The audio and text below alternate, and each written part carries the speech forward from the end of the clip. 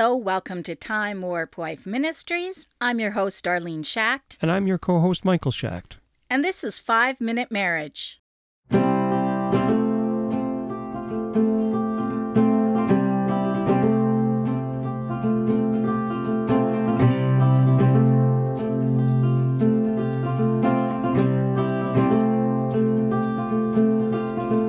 Today's Bible verse comes from Colossians chapter 3, verses 23 and 24. And whatever ye do, do it heartily, as to the Lord and not unto men, knowing that of the Lord ye shall receive the reward of the inheritance, for ye serve the Lord Christ. That verse is so important, I think, for people to really understand what that means. It's really packed with a lot of meaning. Yeah. That when we do things for other people, that we should never be expecting our reward, whatever it might be, any kind of payback from them, whether that payback might be a great feeling or we might feel like a sense of I don't know, if we're expecting to feel a sense of pride or we're expecting to feel gratitude from that person, we're not going to be getting that, and we should never want to get that from them, because the best rewards are the ones that are delayed rewards, and those are the ones that come from God. Well, I think this goes even a little bit further than that. And it says, do it heartily as to the Lord. And so not even considering that you're doing it for another person, considering right from the beginning, you're doing this for the Lord. So you're not going to be expecting any kind of a payback or anything from people, because you don't really associate it with people. You associate it directly with serving the Lord. You know what that reminds me of, and I might have talked about it on the podcast before. Okay. It reminds me of that song that really gets on my nerves. It says, like a rose trampled on the ground. It's about like Jesus went to the cross and thought about me above all.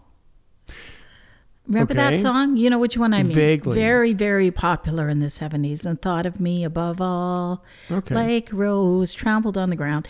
Yeah, and when I hear that song, I think, I'm sure you do it justice. Even though Jesus did love us and went to the cross for our salvation, what he was thinking about was pleasing the Father. And that is something that we really have to understand, that everything we do, even though we love other people, we're not doing it for their sake. We're doing it for the sake of the Father we love, because he first loved us. And so when Jesus went to the cross, he said, not my will, but thine be done. So I'm kind of like half joking there. So don't go sending me nasty emails and stuff. It's a good song. It's just that one line always kind of gets me, because I think, I don't know. I have to listen to that. He didn't really think about us above all. He thought about the Father above all. And so I'm just picking at words here, but I think that this verse also, it goes along so good with our marriage prayer today, which is to joyfully serve. And do you remember years back, somebody came to our office to interview me for an article for the Winnipeg Free Press? Vaguely, yeah. And at the time, I thought they were interviewing me because I had just written a book with Candace Cameron, and I thought, they're going to interview me about my book. And then all of a sudden, this article came out in the paper, and it had a big picture of me. It's a huge article. I remember that, yeah. And it says, empowering wives to joyfully serve. Yeah. And I was like, wow, this is pretty amazing that they were so interested in this. But people did not take kindly to that. No. Women joyfully serving their families, like what in the world? They thought this is just backwards kind of thinking. But what people fail to understand is that it's really a call for women, yes, to joyfully serve their husbands. But in the same way, the Bible also calls husbands to serve their wives.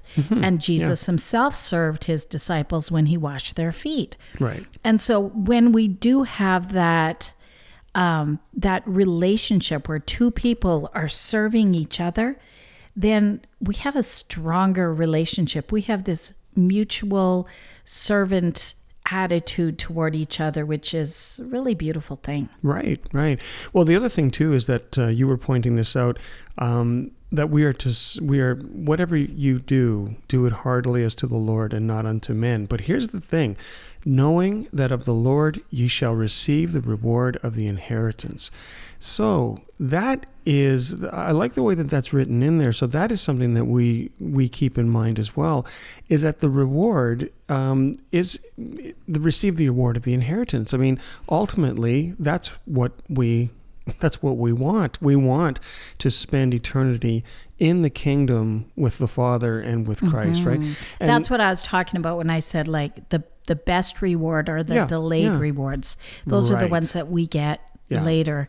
I love how my sister says, I want to have a crown. I want to have crowns because I want to throw them at the Savior's feet. I want something to throw, which kind of makes me laugh. To throw? She's like, yeah, I want to be able to throw crowns at the feet of our Savior, you know. All right. So the crowns that we think about, you know, some people think I want to have these rewards. I want a mansion. I'm satisfied with just this cottage below me. I'm a little silver and a little gold. I'm thinking, I'm going to be just satisfied sitting at the feet of our Savior, just, you know, being with Jesus for eternity, being in the presence of God. And that is the most beautiful place we could ever imagine to be.